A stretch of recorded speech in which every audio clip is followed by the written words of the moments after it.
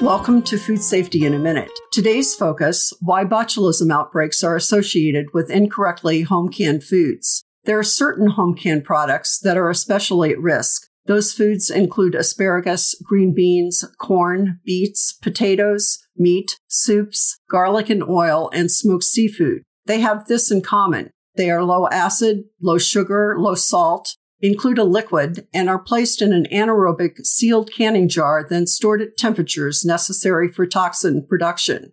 Canning foods with these characteristics requires the use of tested recipes for safety to prevent botulism. Remember, consuming even a small amount of Clostridium botulinum toxin may cause serious illness, even death. Next week, learn about safe home canning, including where to find research-based recipes to prevent botulism. This is Susie Craig from Food Safety in a Minute.